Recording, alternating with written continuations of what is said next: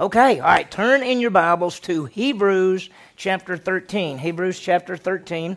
We're starting. This semester we're looking and we're calling it Angels and Demons. We're really going to, if you really could just say angels. Angels are spirit beings, and there's good angels and bad angels and all this. So angels, anybody, if you studied the scripture, hardly any, or you've looked at the life of Christ, you're amazed at how much the existence and the presence of angels are there.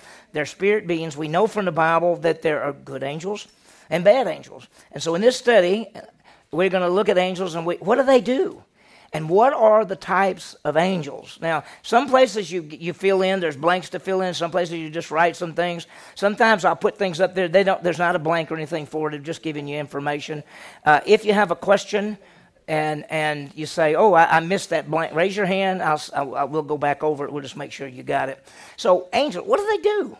What are the types of angels? What are these things? In the last few years, there's been this fascination with the spirit world and Eastern mysticism, the occult, all of that thing has come in here. Even in the Christian world, there's fascination. I remember that it's been about 10 or 15 years ago, there were two books by Frank Peretti. One was called This Present Darkness, and another one was called Piercing the Darkness, and it all dealt with a pastor in a church and the angelic ministry that was going on. And a lot of people were reading them and saying, can you believe this and believe this? Sometimes I've had people come up and they say, what about these angels? It says that when we pray, angels get stronger. I said, no. That's a book. That's not true. The angels don't get stronger because you pray, okay? Just remember that kind of thing. So you got to be careful when you start seeing all kind of different things. There are books a lot about angels. They've come and go. I think about 15 years ago, it was really a rise of angels. And then just in the last few years, it's kind of coming back again. I found a book about angels, and here was some of the titles of the chapters. How to get in touch with your personal angel, and how angels can help you in your life to have a successful life. So there's a lot of information. How do you get in touch with your angel? Where in the scripture do you find it telling you to get in touch with your personal angel? So a lot of things like this. There's a lot of misinformation. What are these angels like? How powerful are they? What do they do? On Sunday morning, we've been looking at the book of Revelation. I mean, there are angels all the way through that. So we're going to dig the Bible, and we're calling the study Angels and Demons, but they are spirit beings called angels, and some of them we call good angels, and some we call bad angels, and sometimes the bad angels are called demons. And so we're going to see how that fits together. So there's a lot there. So let's get into it. People are interested in spiritual things. They really are. We're spiritual beings. We talk about even unbelievers have a mind, emotion, and will. They have a soul which relates to the world and has understanding. All people understand that there's an eternity. The Bible actually says that God has written eternity in our hearts. People know there's more than this. And so there's this whole idea of what is this spiritual stuff. There is a definite movement in the last 15 or 20 years towards the spiritual. And when we say spiritual, we're not necessarily meaning Christianity. We're talking about anything supernatural, the occult, channeling, tarot cards, fortune telling, seances. I know people, we go down to the coast to in L.A., Lower Alabama. We always go down there to go to the beach, and there's this palm reader. There's always this story that says palm reading, come in here, and then there's people who'll say, oh, I can tell you what your future's going to be, or I can tell you things. We all know. Let me just say this. Anything other than the Bible and Jesus Christ and the truth in the Bible, that all of the rest of that stuff is satanic, and we'll talk more about it as we go through it. We got a lot to see. So people are turning to spiritual things. So are there angels, and how do they fit in? And are there beings that we cannot see? Hebrews 13, verse 2 says, do not neglect to show hospitality to strangers. Why? For by this some have entertained angels without knowing it.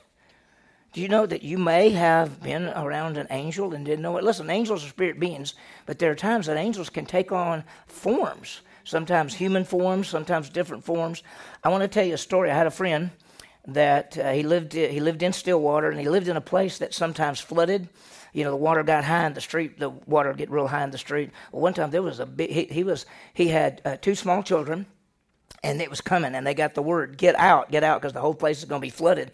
And so his wife had already got into the car that was a little further up the hill. It was up the hill, and he had the 2 kids, and he was trying to get them, and he had all kind of trouble. And this man said, here, let me help you. And he reached over and got one of the kids and put him down, and he reached over and got the other kid and put him down. And he said, now you get across the water. And as soon as he got across the water and looked up, the man was gone. And he looked around, and he said, where did the man go? He actually thinks that was an angel that helped him. It's not impossible, and God can do any kind of thing. And so when you start thinking about it, could there have been in your life times that angels or God used angels to protect you, to do things? We're going to talk more about guardian angels as we go through those kind of things.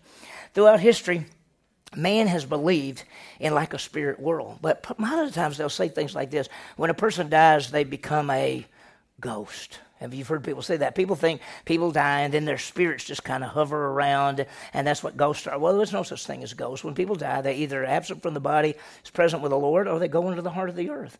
So there's no such thing as ghosts, but there are spirit beings. I hate to say this, but in this room right now, there are spirit beings that we can't see. And let me just tell you the truth. There are good spirit beings in this room, and there are bad spirit beings in this room. And that may be one reason it's so hot in here. Is But the bottom line is, they're there. And let's talk about it. So what are angels? And so let's talk about it. The Greek word for angel is angelos. If you want to write that down, the Greek word is angelos, A-N-G-E-L-L-O-S.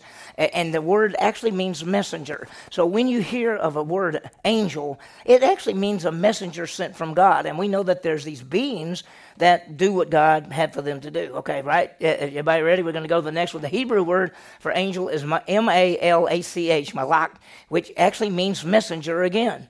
And so if you remember in the book of Revelation, it talked about the angel of the churches, of the 7 churches, and we said that most likely it could mean a literal angel for each one of those churches, or it also could be the messenger of those churches. And so they're spirit beings that are messengers for God. There are over 265 references in the scriptures dealing with angels. And our goal, of course, is to understand who they are, how they relate to us, how about the good angels and the bad angels, and how all those things work. And so we're going to see it as we go through it. Let me give you a brief outline, and as I'm giving you the brief outline of the study, I'm going to tell you a few things because there's a lot in here. We're going to get the introduction is tonight and next time as well. Tonight we're going to talk about the spirit world. We're going to talk about why we study angels. Then we're going to talk about the existence of angels, and we're going to say, what about Old Testament? What about the New Testament? What about creation? What are the angels like? And then we're going to look at organization of angels. You may not know this, but there are different groups of angels. There are classifications of angels. There's names of angels. And then we're going to look at the ministry of angels. And I call them elect angels. Sometimes we just say good angels. Sometimes we can just say angels. If we want to talk about bad angels, we can say bad angels or demons. But sometimes good angels are called elect angels. That's just the name, meaning they're for God and with God. They're the unfallen angels. And we're going to talk about them and their ministry to God, their ministry to mankind, and their ministry to Christ. Then we get into the tough part. And that's when we look at the devil and Satan. This very powerful angel. We're going to look at his background, his creation, his fall, his sinfulness, his names and titles, his positions, his ministries. We're going to see a lot of things. That'll be some lessons later on in the study. And then we kind of end the study with demons. And when we demons, we look at background. We're also going to take a look at some of the occult and what all is there, because I know people who don't even realize it, but they're messing with the occult. If you said, oh, a Ouija board, that's nothing. A Ouija board is the occult. It opens the door to demonic forces. Games like Dungeons and Dragons. I know kids that play Dungeons and Dragons got themselves all confused and messed up. So be real careful when you start thinking about those things. So that's sort of the outline of the study. That's all the lessons we'll have for this semester. I think it's going to be a lot of fun. So let's do this. Let's start with what we call the introduction and the spirit world. And you should have that. That's on, I think, your first page of your study. And so we're going to talk about the spirit world. And let's just raise this question. Let me go back. What do you think about when you hear the word angel? Well, most people do this right here. They think of these cute little kind of thing, and they're small beings with wings sent from God. And when you think about it, you say, well, like an angel came to Mary with a message about Jesus. But what was his name? You remember? What's his name? Who was the angel? Gabriel. Do you think he came and looked like a little doll? No. What do you think he looked like? Well, I mean, it scared her to death. And the shepherds, when they saw the angels, that was powerful beings. When we think of guardian angels, and are people supposed to have a guardian angel? People say that we do. There's that famous picture of where these two little children are walking across this bridge, and then watching them as this angel supposedly protecting them. Have y'all seen that painting? That's a kind of a famous painting. That's what everybody kind of pictures that. We must realize that there is a spirit world that we can't see unless God allows us to see it. I mean, there are times that God allows people to see angels. We'll talk more about that. In Ephesians chapter 6, it says, we're not warring, not wrestling against flesh and blood, but against spirit beings. You realize that? The real battle is not people. We all think, oh, I hate that person. Oh, that person's bad. That person's evil. Listen, the real battle, the spirit, it's not, people aren't the enemy. The devil is the enemy. And Satan and the angels, the bad angels, are the enemy. They're spirit beings. Martin Luther wrote, he said, an angel is a spiritual creature without a body, created by God for the service of Christendom and the church. That's what he says. Now, originally the angels were all set to do what? They're to serve God. That's what angels were created for. And when you start thinking about how many angels there are, I mean, if you think like there's 1,000 angels, 10,000 angels, 100,000 angels, there may be millions and millions and millions and millions of angels. So let's think about something. And there are good angels and bad angels. Okay? The good angels, they help and serve God, and bad angels are against God. I'm going to get more information in a minute. The next slide is going to be the one under spirit world.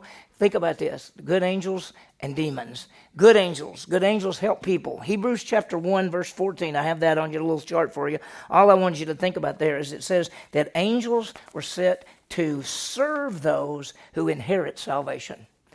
If you have believed in Jesus Christ for eternal life, you inherit salvation. That's how the Bible puts it. And so angels, there are angels, and their job, part of their job is to serve you and to help you. Or, I mean, I could put it in a different way. It is to help God help us. That's really what they're for. They're also bad angels, and they come as angels of light. 2 Corinthians talks about it. They come as false teachers. They come with a message. We're going to talk about later on what Satan's message is. And, you know what his message is? Do good and God will love you. That's his message. Do good and God will love you. Well, you can't do good and God already loves you. And so there's a lie out there, and there's these bad angels. There's a spirit world, a good spirit world, and there's a bad spirit world. And it is out there, and it is always there. So let me just throw this up for you. Ephesians 6:12 talks about the conflict between angels and people. He says, put on the armor of God so we can stand firm against the wiles of the devil. The enemy is not a people. They may do bad things and they may be your enemy in that sense, but people aren't the real enemy. The real enemy is the demonic forces behind all of the evil in the world.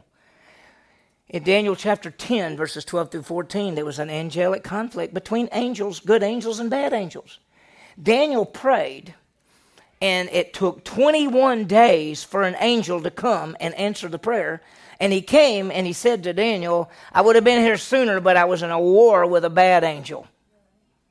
How about that? So where do we go, as I've got there on your deal, where do we go to get information about angels? Well, we go to the Scripture. 2 Timothy 3:16 and 17 says, all Scripture is inspired by God and profitable. And so when we think about it, we go to the Scripture. And that's what we're going to do. Over these weeks, we're going to always go to the Bible. We're going to look at everything we can find. We're going to see how they fit together. I remember I thought one time a person had said, so you're going to do angels and demons? And I said, yeah, about how many lessons? I said, well, it's probably going to be 13. And they said, how are you going to get 13 lessons dealing with angels? I mean, like maybe 2 lessons? I went, no, there's a lot of stuff in the Bible. I think when we study, I tell you what surprised me the most. The first time I really tried to put this together, and I wanted to see how angels related to Jesus. Every aspect of everything that Jesus ever did and ever will do, angels are involved. And I was totally surprised. I never thought about it that much. And so we're going to see a lot of good things. And so we have the perfect revelation. We have God's Word. That's why I hope everybody, I didn't even talk about this, but if you need a Bible, we got some Bibles on the back table back there. Bring your Bibles. Well, sometimes I'll have the scripture verses up there so you don't have to look them up. Sometimes I'll say, let's turn over to a particular place and look at it. We want to see it. Now, if we go in and there's a question or something, you can stop me. And, if it's something I think we can talk about right then, we'll just do it. If not, we might do it at the end. But be sure to just let us know. So this takes us, and I think if you might go to, I think it's probably your next page. Is at the top of the next page B, Why Study Angels? Is that right? Okay, so this is the first time we put this in the booklet form. And as you know, you can go get it on Amazon or something. But I love the cover. Do y'all like the cover? Great. Yeah. Wow. I wish I'd have made it. But anyway, so why study angels? So why should we study angels? Some people say, why should we study angels? That's, Brian's teaching biblical finances, and we've taught that a lot. And I've had people come to me and say, why in the world would you study biblical finances? I want to say, well, why not? I mean, the Bible's full of stuff about money. Well, why would you study angels? Well, why not? If the Bible's full of stuff about angels and that we need to know it. So let's talk about why should we study? Well, one is that we might gain and understand about the spirit world. Okay? You just fill in whatever blank you want. You might gain and understand about the spirit world. Listen, there is this world out there, an unseen world, a spirit world. And by the way, God is a spirit. Have you ever thought about that? Let me just remind you of something as you write that down, gain and understand. Think about this. There is the Godhead, which is made up of who? The Father, the Son, and the Holy Spirit. Does God the Father have a body? No, he's a spirit being. The Bible says God is a spirit, and those who worship him must worship him in spirit and in truth. Does the Holy Spirit have a body? No, he's a spirit being. What about the Son? They're all eternal, right? It wasn't like Father came along and then he said, I think I'll have a son. No, he didn't do that. They've always existed, right? So the Son, is he a spirit being? He was for a long, long time, for all eternity past. And then at a point in time in history, he became a what? A human being. So he's the God-man. And so when we think about spirit beings and trying to study it, we realize that the Heavenly Father is a spirit being, the Holy Spirit is a spirit being, Jesus was a spirit being until he became a human being. And he's going to always be he's always going to be the God-man. He's always going to be a human being. He's always going to have a body. When we studied the book of Revelation, there was the throne. Remember the throne up in heaven in chapter 4 and chapter 5? And there was something sitting on the throne, and it looked like you could see through it, but it was also a color of red and stuff. And you said, that must be the Father. And then it actually said the Father had a right hand. Well, but it doesn't tell us anything else about him. And the Son comes out, and what does he look like? You remember? He looked like a lamb that had been killed. That's how Jesus looked when John saw him in the heavenly places. So when we start thinking about spirit beings, why in the world should we understand this? Well, the battle's not against people. John Milton talked about the spirit world, and there is an unseen spirit world. There's a second reason that we should do that, and we want to understand the sovereignty of God. When we understand the sovereignty of God about creation and angels, you understand that God is controlling all things. He controls all things. He created all things, including angels, including bad angels, including good angels. He is the sovereign ruler of all things. We saw last Sunday morning when that angel came and opened up the thing and all these bad angels came out. What did I say? I said that God was in control and using that. There's nothing outside of God's control. And we don't have to be afraid, and we don't have to say, I don't know what Satan's going to do. Listen, Satan can only do what God allows him to do. God is sovereign, and so we want to understand the sovereignty of God, especially dealing with creation and angels and all the things that he did. There's the third thing, is that we want to understand sinful man and angels' interaction with us. So we understand sinful man and angels' interaction. This may surprise you, but in 1 Peter 1:12, it actually says, angels desire to know and understand man. Now, you might say, why would angels care about us? Because, angels are much more powerful than us. They're eternal. We're eternal, but they're eternal. And they've got so much different power than we have. They can move. Why would they want to know about us? Well, when you really get down to it, angels sinned. And what happened when angels sinned? God separated Lucifer and the angels that went with him and separated them and said they will be in a lake of fire forever. When man sinned, what happened? God provided a what? A Savior. And that's the bottom line is there's no salvation for the demons. There's no salvation for bad angels. And so one of the things I think angels desire to look into in 1 Peter is that why would God not save angels and save people? Why? And so that's an issue. And so we want to understand sinful man, angels' interactions, those kind of things. Number 4, we want to look and understand how to deal with satanic attacks. Listen, there are satanic attacks everywhere. The devil is a powerful angel. What is he trying to do? He doesn't want people to ever believe in Christ for eternal life. Once they're believers, he never wants them to grow. He wants churches to be divided, to not teach the Bible. I mean, just look at our culture. Look at our church culture.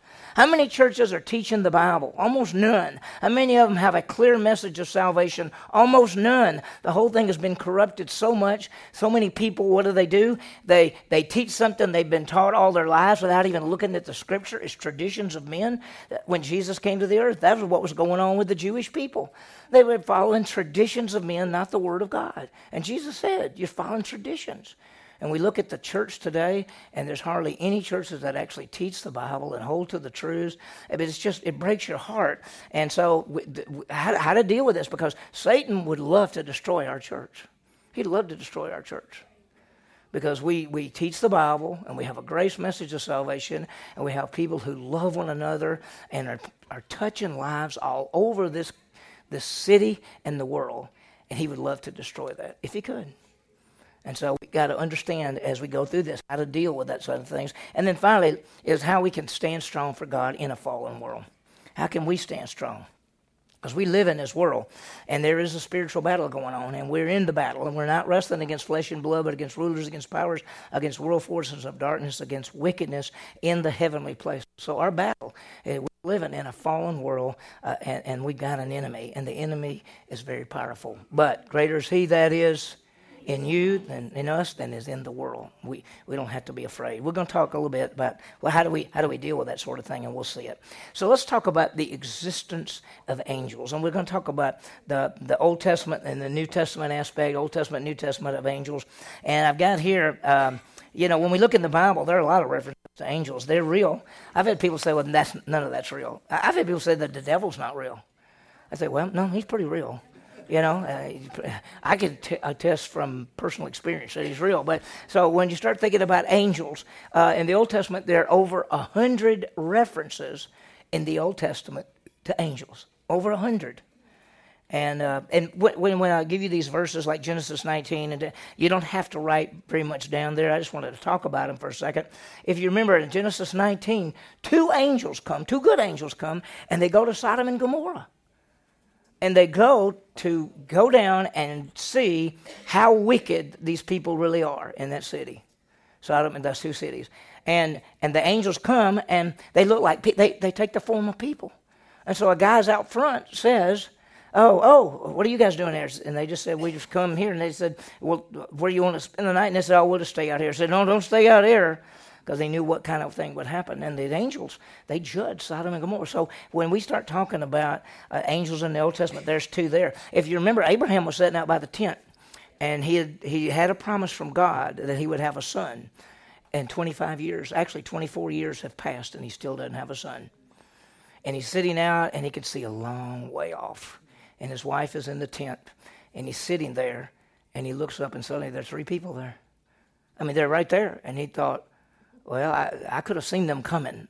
He knows immediately who it is. One of them's God. One of them's the God, and 2 are angels. And that's where God tells him that he's going to come back in a year and that they'll have the baby. And his name will be Isaac.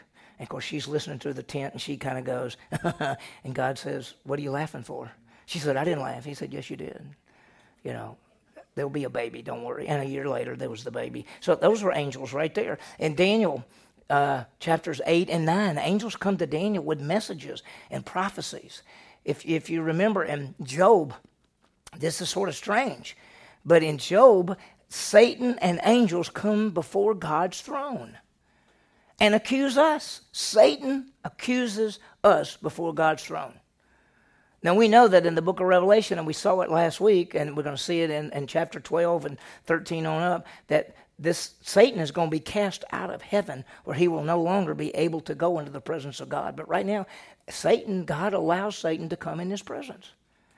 And he comes to accuse us. And, of course, Jesus is our advocate. And so anytime he accuses us of our sin, which is probably true, Jesus says, I already paid for it. It's already taken care of. So, wow. There's so much there. All right, let's talk about the New Testament. There are really at least 165 references to angels in the New Testament. 165. So there's over 265 references to angels in the Bible. So if a person said, I don't believe they're angels, well, what is all this in the Scripture that talks about these beings, these spirit beings? Let's just think for a minute about right here. This angel comes to Joseph. You remember Joseph loved Mary, but they weren't married yet. They were going to get married. They were betrothed, which means if you're betrothed and you haven't lived together yet, you're still not officially married. But to break that, you had to get a divorce. That was the Jewish law. So he was going to put her away privately because she came to him and said, I went and visited my cousin, and when I came back, I'm pregnant. But I just wanted you to know I'm pregnant from the Holy Spirit, and the baby's going to be the Son of God. And Joseph went, yeah, right. Good move. Good move. I don't know where you went. You said you went to your relative Elizabeth, but you were there for 3 months, and I don't know what happened. So he was going to put her away privately, and what happened?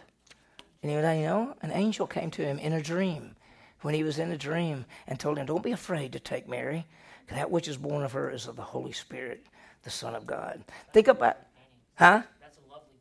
Yeah, it is. It is. Probably not accurate, but it's really a lovely painting.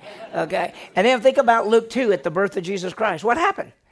These shepherds are out in the field at night, watch it, and all of a sudden this angel appears, scares them to death, and then a huge bunch of angels appeared, saying, they weren't singing, they said, glory to God in the highest. And, so there it is. The angels are there at this. How about at the temptation of Jesus? Who's there? What angel is there? Satan is there, yeah. What does he want Jesus to do? What is the temptation? To what? He wants him to go contrary to the promise of the Father and to go contrary to the will of God. And so he takes him and he says, why don't you jump off the top of the pinnacle of the temple? See, when you jump off the pinnacle of the temple, everybody will see that you didn't get hurt, and they'll think you're God. And he said, no, I'm not going to test God that way. He said, why don't you make these stones bread? Because I know you're hungry. And he said, no, I live by the word of God, not by bread. Well, how about if I give you all the kingdoms of the world? Could he have given Jesus the kingdoms of the world? The answer is yes. He's the prince of the power of the air. Satan is the ruler of the fallen world. God lets Satan rule this world. He could have offered it. And Jesus, because what he really wanted Jesus to do was be king without the cross. See, if Jesus goes to the cross, he pays for the sin of the world and saves mankind. So he really wanted the kingdom before the cross. And Jesus said, no, you got to have the cross, then the kingdom. So that, and then one of the other Gospel says that right after the temptation, some angels came and ministered to Jesus. And then in the ministry, in Mark chapter 1, he's casting out demons, or he's talking about the demons. In Luke 22, he's dealing with demons and all of that kind of things. And then remember this one in Acts, Peter's in prison. This is one of my favorite stories. They were going to kill Peter. They were going to kill Peter. And they were going to bring him out the next day and kill him, and they put guards in the cell with him and guards on the outside. And Peter was asleep, and an angel comes in, wakes him up, chains fall off, everybody else is asleep, doors open by themselves, and they go out. So that angel takes him out of there. And it says that Peter thought that it was like a dream. And then he gets outside, and he realizes, I'm really outside. And then the angel disappears. Galatians, I don't have that verse for you on the little deal there, but Galatians 3:19, do you know how the law was given? The mediator between God and Moses was an angel. Do you realize that? Well, when you look at the Bible, There are angels in everything that happened. And then, of course, in the book of Revelation, over 65 uses of angels. And we've been seeing them from the very beginning, haven't we? I mean, when John got taken up into heaven, what's the first thing he saw? He saw 24 elders, and he saw these 4 angels, and then he looked over there, and he saw these millions of angels and all this. I mean, he's seen so much stuff. It's just wild. So how many angels, let's just raise this question. How many angels are there? Hebrews 12:22 says there are myriads, which means millions.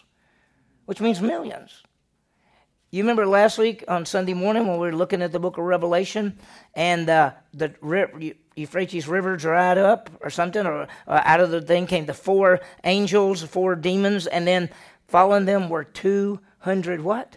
Million demons? 200 million angels, most likely demons. Revelation 5:11, it says they cannot be counted. I always think about that. Let me put it back in case you need to write it. I think we do. Do we have Revelation? We do. They can't be counted. And there's just angels after angels after angels. Now, this is just a drawing of angels because angels don't always look like this. You have this idea that they've got white things and wings and everything else. Well, if you remember, there's an angel before the throne of God, and one's got a face of a lion, and one's got a face of a bear, and one's got a face of a bird and a man, and they got 6 wings, and they got eyes all over the wings. 2 are flapping, and 2 are, it's just everywhere. And then you look at these cherub, which we think a little bit cherub is cherubim. They're powerful. Boy, they got big wings, and they're powerful things, how they're described. And so when you start thinking about angels, I mean, they're powerful beings. I mean, if an angel appeared in this room right now and made his appearance known, we would all be scared. We'd be afraid. So let's talk about the creation of angels. When did and I got some questions for us, so we can put it this way. How were they created? When were they created? And why were they created?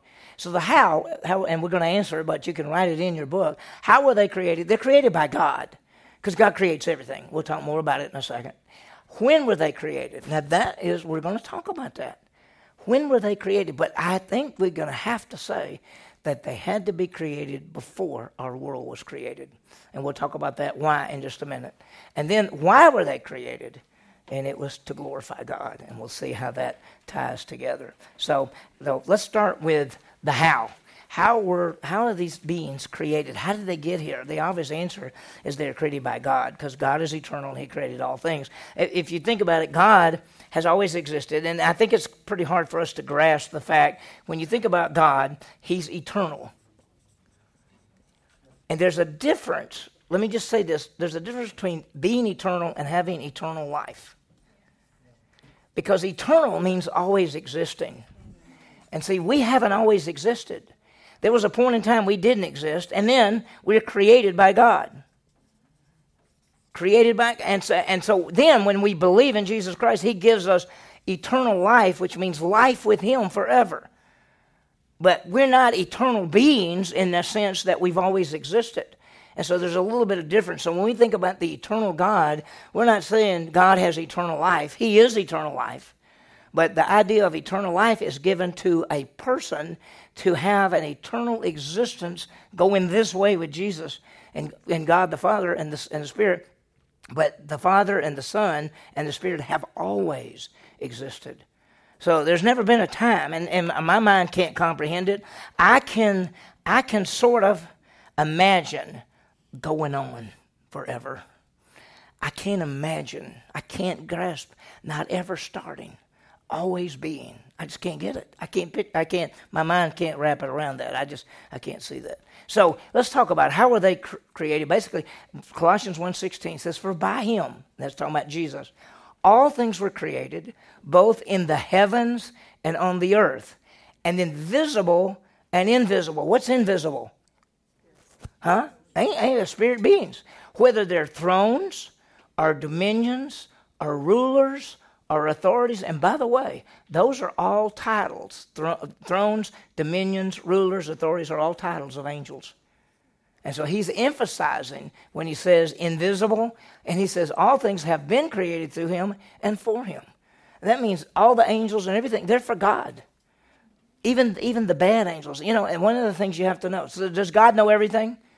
Okay, so when the angels fell, did he know that? He knew that was going to happen? He didn't go, oh, whoops. What are we going to do now? No, the plan is there. Psalm 148, verse 5 basically says, all things are created by God. All things. It's powerful. And John chapter 1, verse 3. Let me just read this to you because I like the way he does it.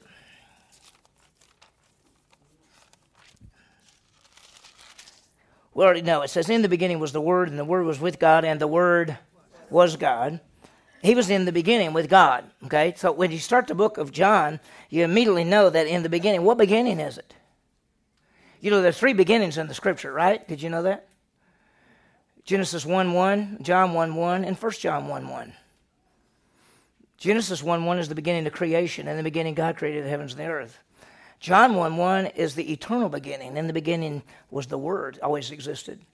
And in 1 John 1:1, it's the beginning of Jesus. He says, that which was from the beginning, that which we touched with our hands. So there are 3 beginnings in the Scripture.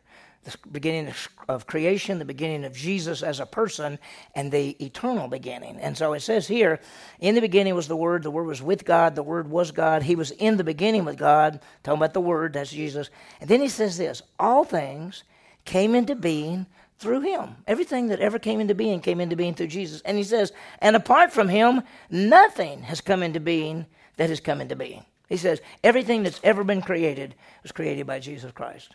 Let me ask you a question. We always talk about the original creation. How many days? How many days? No, 6 days. And then he what? Rested because he was real tired. Because it just took a lot out of you to create the world, right? No, he'd rested for a reason. Because we're going to know later on, he told the Jewish people, he said, you shall work 6 days and rest on the 7th. For in 6 days God created the heavens and the earth and rested on the 7th. The whole reason that he did that was a pattern. And a lot of people get confused. They don't realize the first day of the week is Sunday and the last day of the week is Saturday. And a lot of people think Sunday's the Sabbath. Sunday's not the Sabbath. Saturday's the Sabbath day. And so he created everything. And as we look at this, all things were created by him and for him, and he works it all. And so when we think about the creation, all he did is he spoke it all into being. By the way, and we're going to get to it a little bit later, angels don't reproduce. When he created angels, he created all of the angels at one time because they don't reproduce. And so whatever angels there are, that's going to be there. Not going to be more angels. And that's why when the fall came, and we're going to talk about it later on as we get into further lessons, when the fall came, that Satan rebelled against God and moved away, and the other angels went with him. It's not like there are going to be other angels come up and have a chance to either believe or to trust God or live for God or not. Once it's sealed, it was sealed, and that's why those bad angels we call demons, they are going to go to the lake of fire forever. And the good angels, that's it. There's not going to be any more ever rebellion. It was all done that way. Angels don't reproduce. Matthew 22:30 talks about angels and how that when people get to heaven, they won't reproduce. There won't be marriage like it is on earth and having offspring and those kind of things. They said they'll be like the angels who don't reproduce. Now, let's talk about, when we think about these spirit beings, let's just talk about beings for a second, okay? As we think about angels, let's think about all the beings in our world, okay? Let's start with, and let me look and see where we are. I'm trying to follow along, make sure I stay on the thing. Let's talk about the types of beings, okay? There's God being, and we've already said that he's eternal, always existing. And so we said being eternal and always existing is not the same as eternal life, right? Let me ask you a question. Let me throw this out just for fun. Jesus died on the cross to pay for the sins of, and when he rose from the grave, he conquered death for every person. So every person will exist forever. You don't want to say every person will live forever because that's not true. But every person will exist forever. If you believe in Jesus Christ, you have eternal life and you live forever with Jesus Christ. If you have not believed in Jesus Christ, you don't have eternal life. You have the second death, and you die forever separated from Jesus Christ. Because that's what death is separation. And an unbeliever is separated from Jesus Christ and from God forever. So when we talk about God, he is the eternal God. He's always existing. He's all-powerful. He's the supreme being, and he is a spirit being. Now, we brought it out a while ago that at a point in time in history, Jesus Christ became a human being. But more than a human being, because there's nobody like him. He is the God-man. He's the mediator. The Bible tells us there's one mediator between God and man, and it is the man, Christ Jesus. Jesus is the only one that can be the go-between because he's both God and man. And that's why he's so unique and special. So when you think about God, he's the eternal God, always existing, all-powerful, all of that kind of thing. And it's amazing when you think about it that way. But the second thing, then, is angels. And they're very powerful beings. They're spirits. They can take different forms. I just want you to stop and think for a minute. Okay, I'm going to throw this out. And I'm not even sure there's an answer. But do good angels, have you seen in the Scripture that good angels take the forms of people or things, right? Right? Abraham looks up and there's three people there. One is God and two angels, and there are two angels that go into Sodom and Gomorrah, right? And there's an angel that came to Joseph in a dream. And so we see those. Now, tell me about demons. When you see demons in the Scripture, especially in the time of Christ, do you see them taking the form of something? What do you see them doing? You see them possessing something. Listen, I have a friend that I haven't really looked.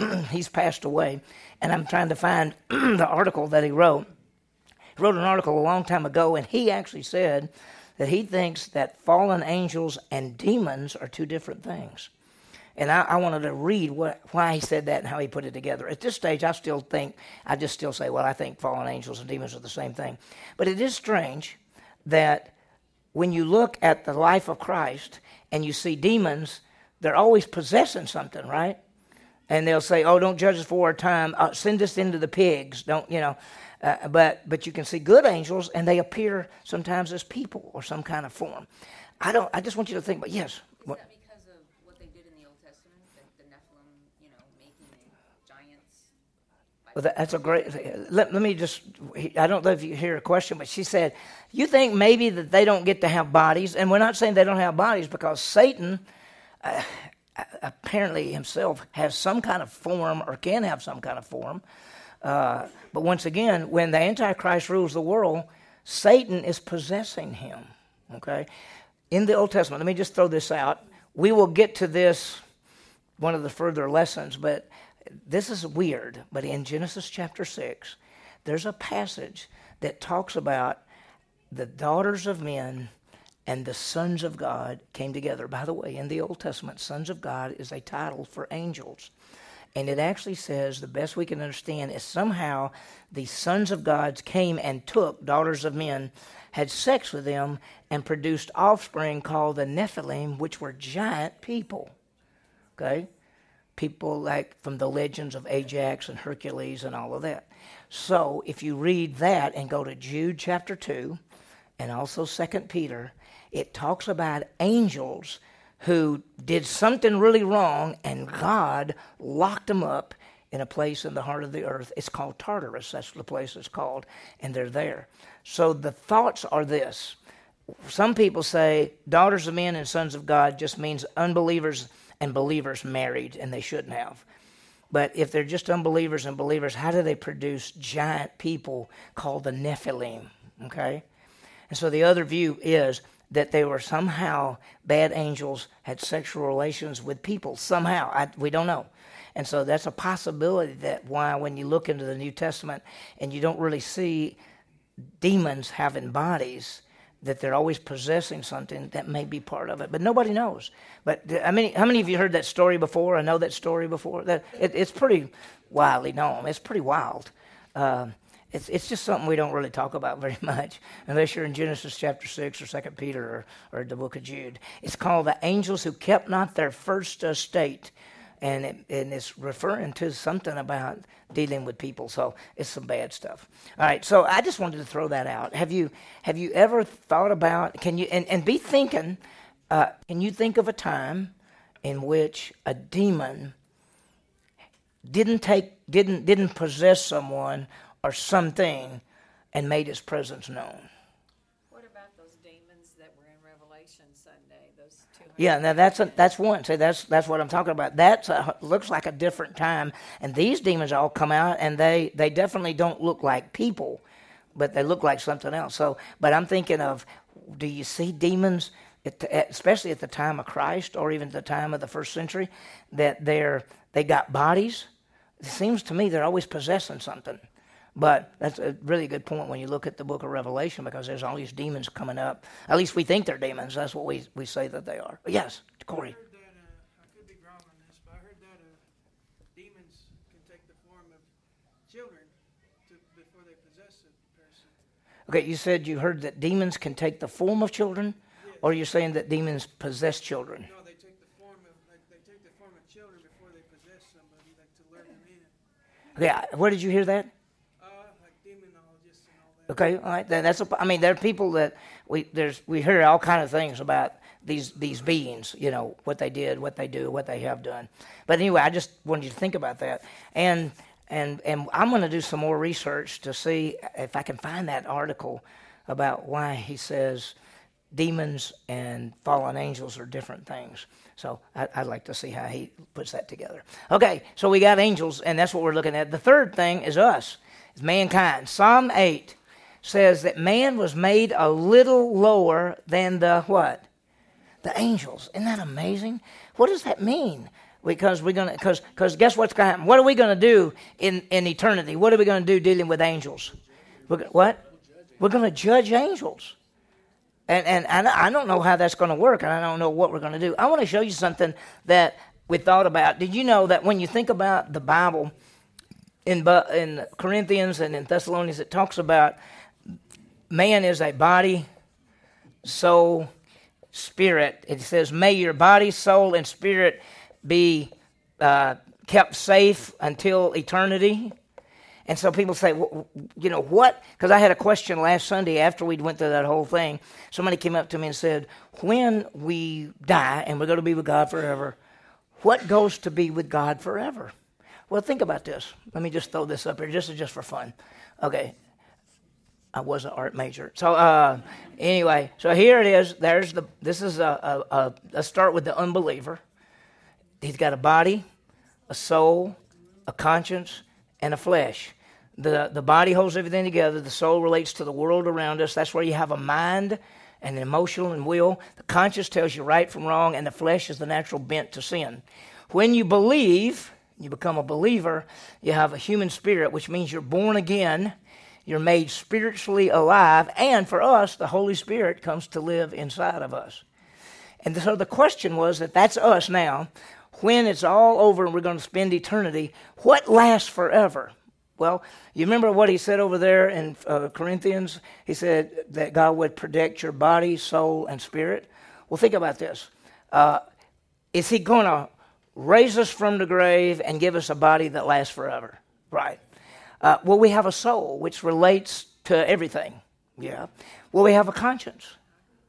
We won't need a conscience, right? We won't need a conscience. Will we have a flesh? No, we won't have a flesh. Will the Holy Spirit indwell us? No. What's left? Body, soul, and spirit. I think that's what's going to happen, because you don't need a conscience if you don't sin, right? So some good I just threw that out. Okay, so anyway, man is made a little lower than the angels, the body, soul, and the spirit, all of that. And then there are animals, beings on earth that relate to men. They're here for men, by the way. Animals are for us.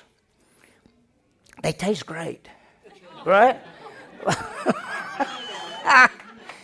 I love animals. I love all. I mean, God put them all in. Is everything okay on the camera? Okay. Is it the battery, you think?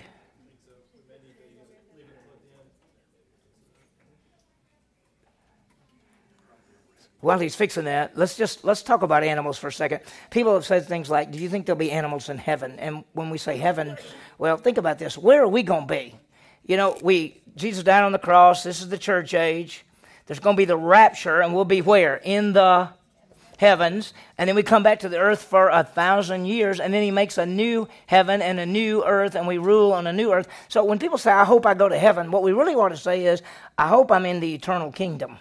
Because that starts the eternal kingdom, the 1,000-year reign, and then the eternal kingdom.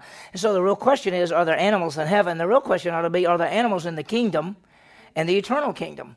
And I think when you look at the scripture, we come back with Jesus to set up the kingdom. What are we riding on? Horses, white horses. So I think they're going to be animals. I think in the 1,000-year reign of Christ, it's going to, if you read Isaiah, it goes back very similar to what it was like in the garden. Won't be perfect, but it'll be like the garden, and I think the eternal state will be fantastic as well. Did you get it going? Okay, all right, great. Okay. Angels are sometimes called the sons of God. That's in Job 1:6 and verse 2:1. They're created by God. Well, how? So we started off and we asked the question, how? How did we get these? They're created by God. So then when? When were these beings created?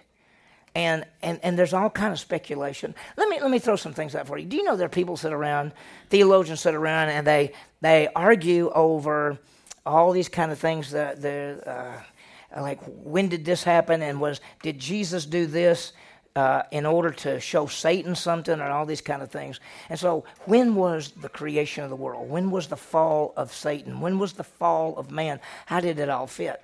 And so the first question might be, is when were angels created?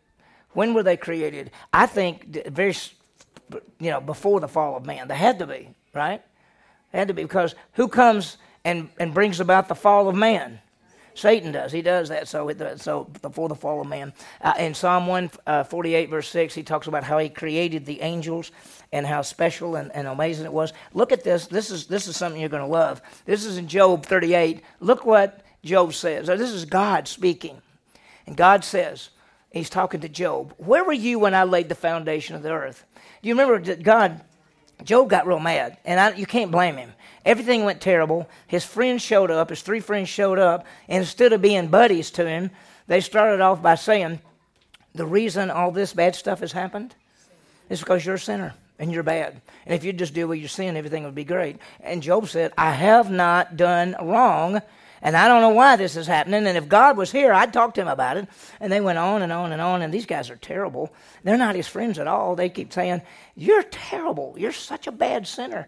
And he keeps saying that. And so when God shows up, Job can't say anything, because Job has been saying, if God were here, I'd say something. And then God shows up and Job says, I can't talk, really.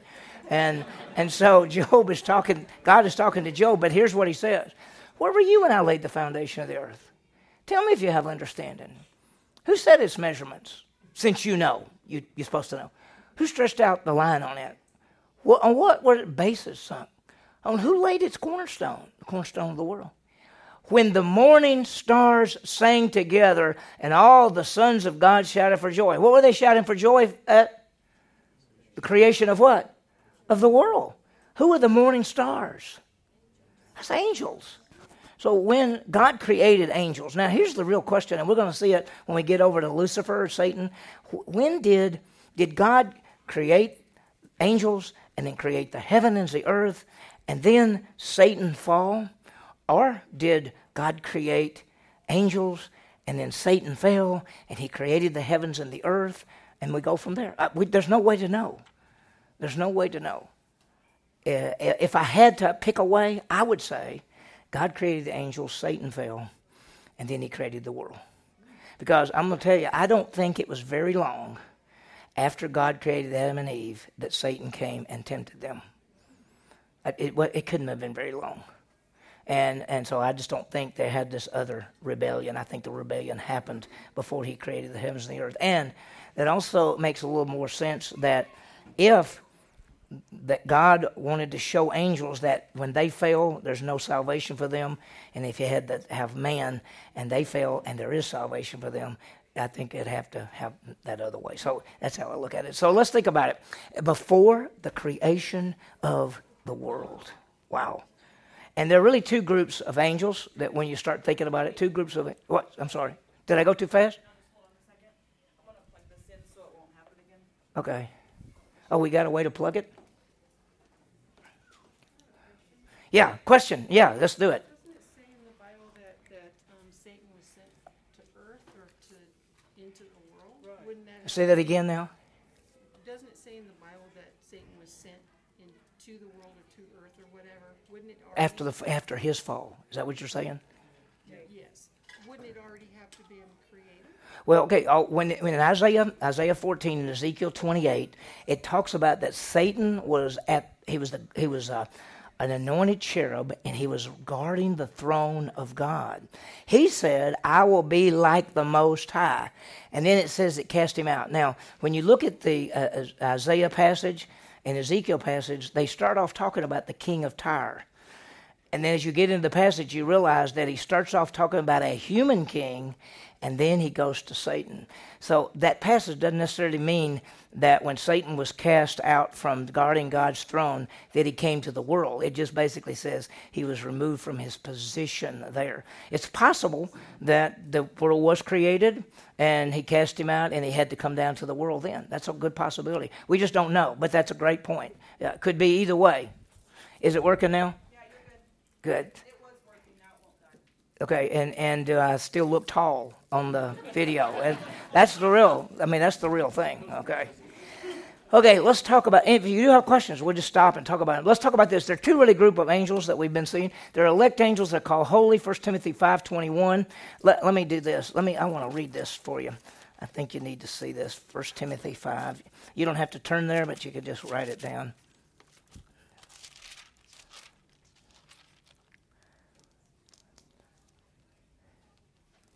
He says, I solemnly charge you, Paul is writing, he says, I solemnly charge you in the presence of God and of Christ Jesus and of his chosen angels.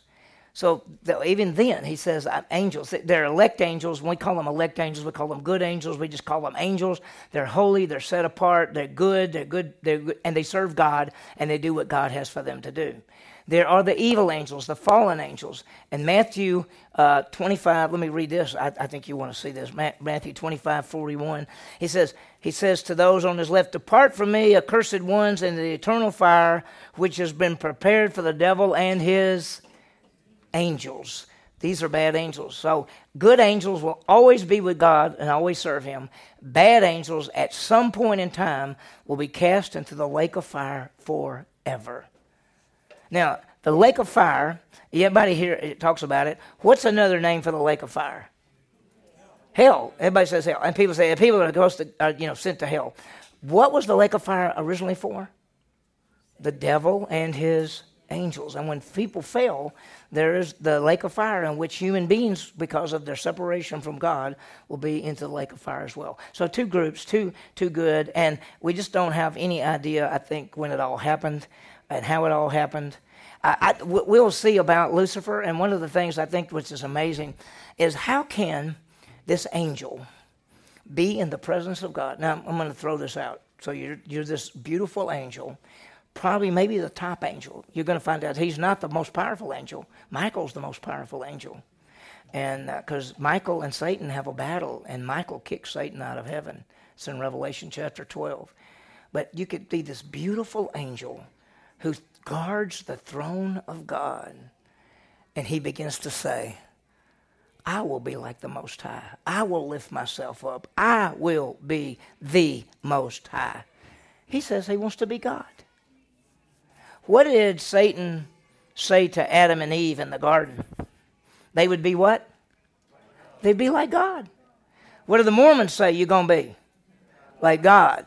Listen, anything that goes contrary to the Scripture ultimately comes back that anybody that sins wants to be like God. Why do you sin?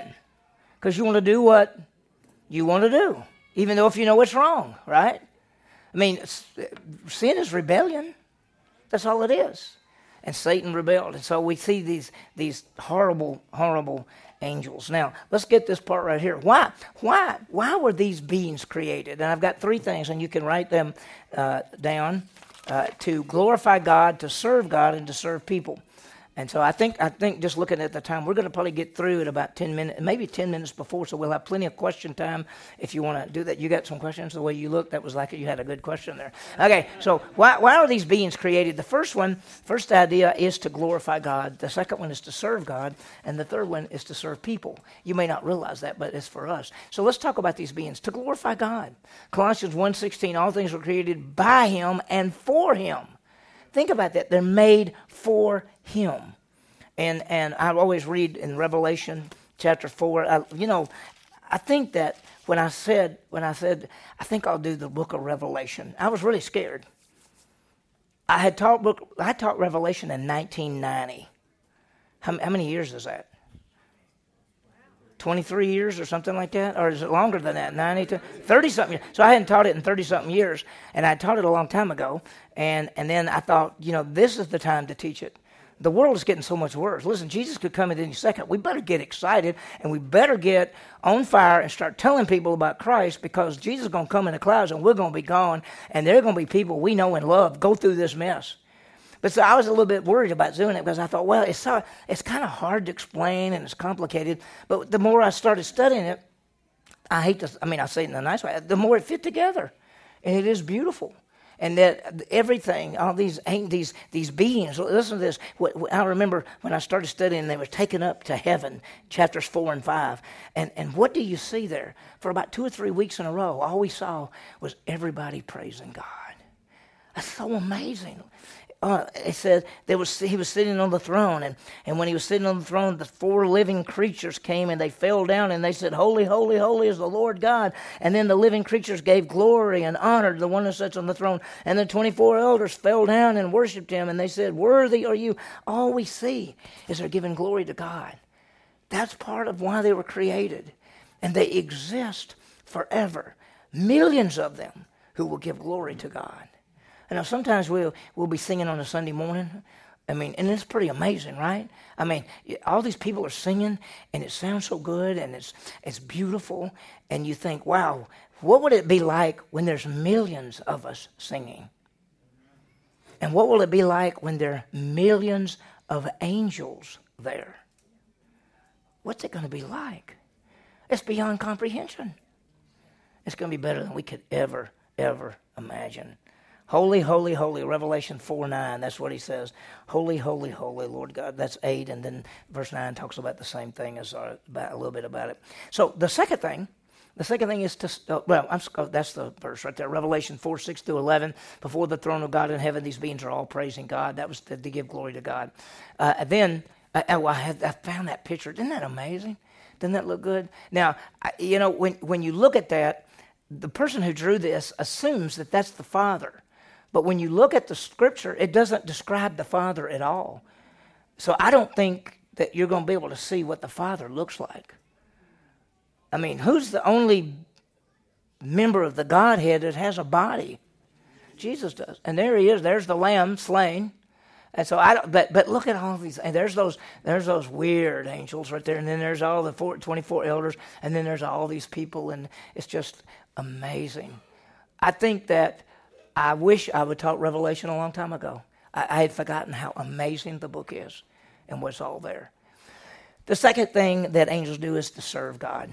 They're set apart to serve God. He created them to be his messengers, to carry out his will, to do what he has planned for them to do. It's just amazing. And I put down that in Psalm 103, verse 20, they said, "Bless the Lord, his angels. They are obeying the voice of his word." Now, here's something. Does God give us instructions that we should do? Does he actually tell us things to do? Study to show yourself approved, walk worthy of his calling, pray without ceasing. Do we do it all the time? No. Do angels always do what God tells them to do? Exactly. Isn't that amazing? These beings do what God tells them to do. Now, the bad angels don't. They're gone. They're just trying to stop us. I always think about Gabriel. Gabriel came to Daniel, and Gabriel came to Joseph and Mary. Gabriel's old, right? He's existed forever, y'all. From the time God created, when I say forever, I mean from the time God created angels, Gabriel has existed. He's the messenger angel. He came to bring information. Remember, he came to Daniel and told him things. He came to Joseph and Mary. He came and told Mary about it. I just look at the scripture and you realize that the same angel that came to Daniel is the same angel that came to Mary. And that's 600 or 700 years apart, y'all. These beings are incredible. I think that one of these days we're gonna see them, and we're gonna be amazed at their power and their beauty and their majesty. I mean, I've got a point to add at the end, and we'll talk about it. To serve people is the third thing. We don't always realize that man is made a little lower than angels, but one day we're going to judge the angels, and the angels are set apart to serve people. But listen, they're set apart to serve both believers and unbelievers. Have you realized that? Angels even serve unbelievers? Let's talk about believers for a second. Hebrews 1:14. Ministering spirits sent to render service for those who inherit salvation. Angels serve us. That's amazing, isn't it? This powerful being serves you and me. Well, do they serve unbelievers? How about this? Acts chapter 10, the guy in the name of Cornelius was an unbeliever, and he was praying, and an angel came to him and said, your prayers and alms have come up before God. Send over and get a guy named Peter. He'll come over here, and he'll tell you how you can have eternal life. An angel came to an unbeliever and told him what to do. So they serve people both good and bad. I mean, it's just amazing what they do. What about guardian angels? Matthew chapter 18, verse 10. Let me read that to you and tell me what you think. Matthew 18, verse 10 says, do not despise one of these little ones, talking about children, for I say to you that their angels in heaven continually see the face of my Father who's in heaven. He says, their angels. He's talking about the children's angels. And so there's a thought that children have guardian angels. And maybe we do too. Or maybe when you get a teenager, they just let it go. And that's why teenagers are so terrible. Right? Because the guardian angel says, I've done all I can do for you. You're on your own from here. But anyway, wouldn't it be sort of comforting to know? Have you ever had something happen and you say, good night, if I hadn't stopped for a minute, or if I thought about something and I had to go back and get something, I would have been in that accident, or I would have been in that thing. Have you ever thought that maybe an angel somehow put something in your, I mean, I'm just saying that. Wow. Angels are so powerful. I love the story of one angel killed 185,000 Assyrians. Y'all know the story, right? Yes. Okay, everybody knows the story, so I don't have to say it, but the nation of Israel was surrounded. They were about to all get killed. Assyrians had come in, said, we're going to destroy everything.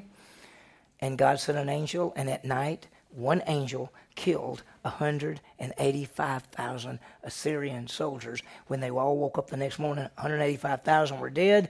They turned around and went home instead of taking the city. And that's what God did. That's one angel did that. Have you thought about whenever angels appear, man is very afraid. And we've talked about it. And we said this, if Jesus Christ appeared, what would we do? We'd all fall down. If an angel appeared in this room, what would we do? We'd probably fall down because they're such powerful beings. Think about this. I always like to look at it this way. When Zacharias, who's John the Baptist's dad, he went into the temple. He went into the temple to burn the incense. And when he got in there, standing at the right hand of the altar was an angel, Gabriel, and scared him. He was troubled. And when the shepherds were out keeping watch over their flock by night, what were the shepherds' response when that one angel appeared? And lo, the angel of the Lord came upon them, and they were so afraid because they're such powerful beings. When Daniel, let me see if there's a word. Yeah, that's a great shot right there. When Daniel saw an angel, he fainted. And Daniel said he went down, and the angel touched him, and he got on all fours You could see Daniel. And then the angel helped him stand up. The powerful being. And when you think about all the stuff in the scripture where those kind of things happen, they're powerful beings. So we want to do this. We want to, two aspects I want you to remember about angels, and this is important. Angels are not to be worshipped. They're powerful beings, but they're not worshipped. Just remember that. They're not worshipped. Revelation 22, John actually falls down to worship that angel that's been giving him all that information, and the angel said, get up. Don't worship me, worship God. I'm just an angel. So we don't worship God, worship angels. They're powerful beings, but we don't worship them at all in any way, shape, or form. Did y'all get that? You got it? The second one is angels are subject to Christ, both good and bad angels. And I think in 1 Peter where he's got them judged, you realize there's a place in the heart of the earth in which some angels are kept right now until he decides to judge them. And there's going to be those angels come up out of the Euphrates River. There's going to be those angels come up out of the abyss. There's going to be Satan put in the abyss. They're all subject to God. And angels, good and bad, seen and unseen, they're all there. So let me give you, and we've got just a few minutes, so let me just give you this. Let's talk about sort of a summary, and you can fill this in. There is a spirit world including both God and angels. There's spirit world including God and angels. Second thing, there are both good angels and bad angels.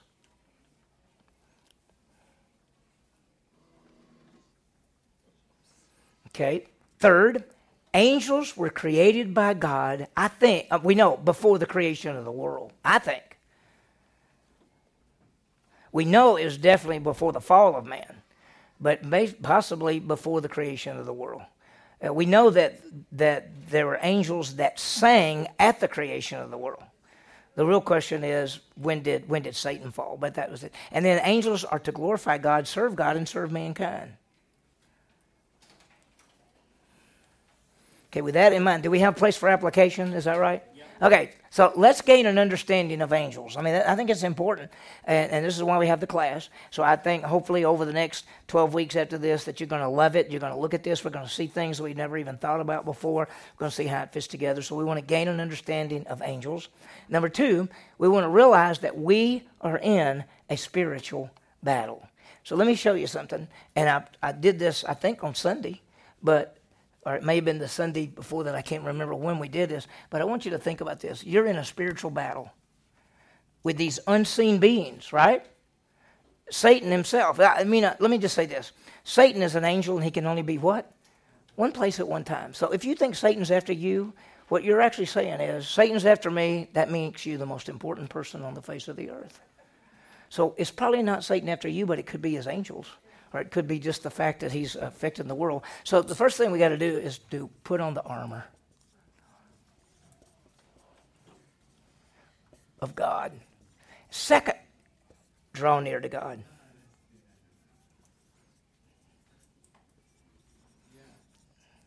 And third, leave the battle to God. See, when you put on the armor is defensive. It is not offensive. Even the sword of the Spirit is not an offensive weapon. Jesus used the sword to defend against the wiles of the devil.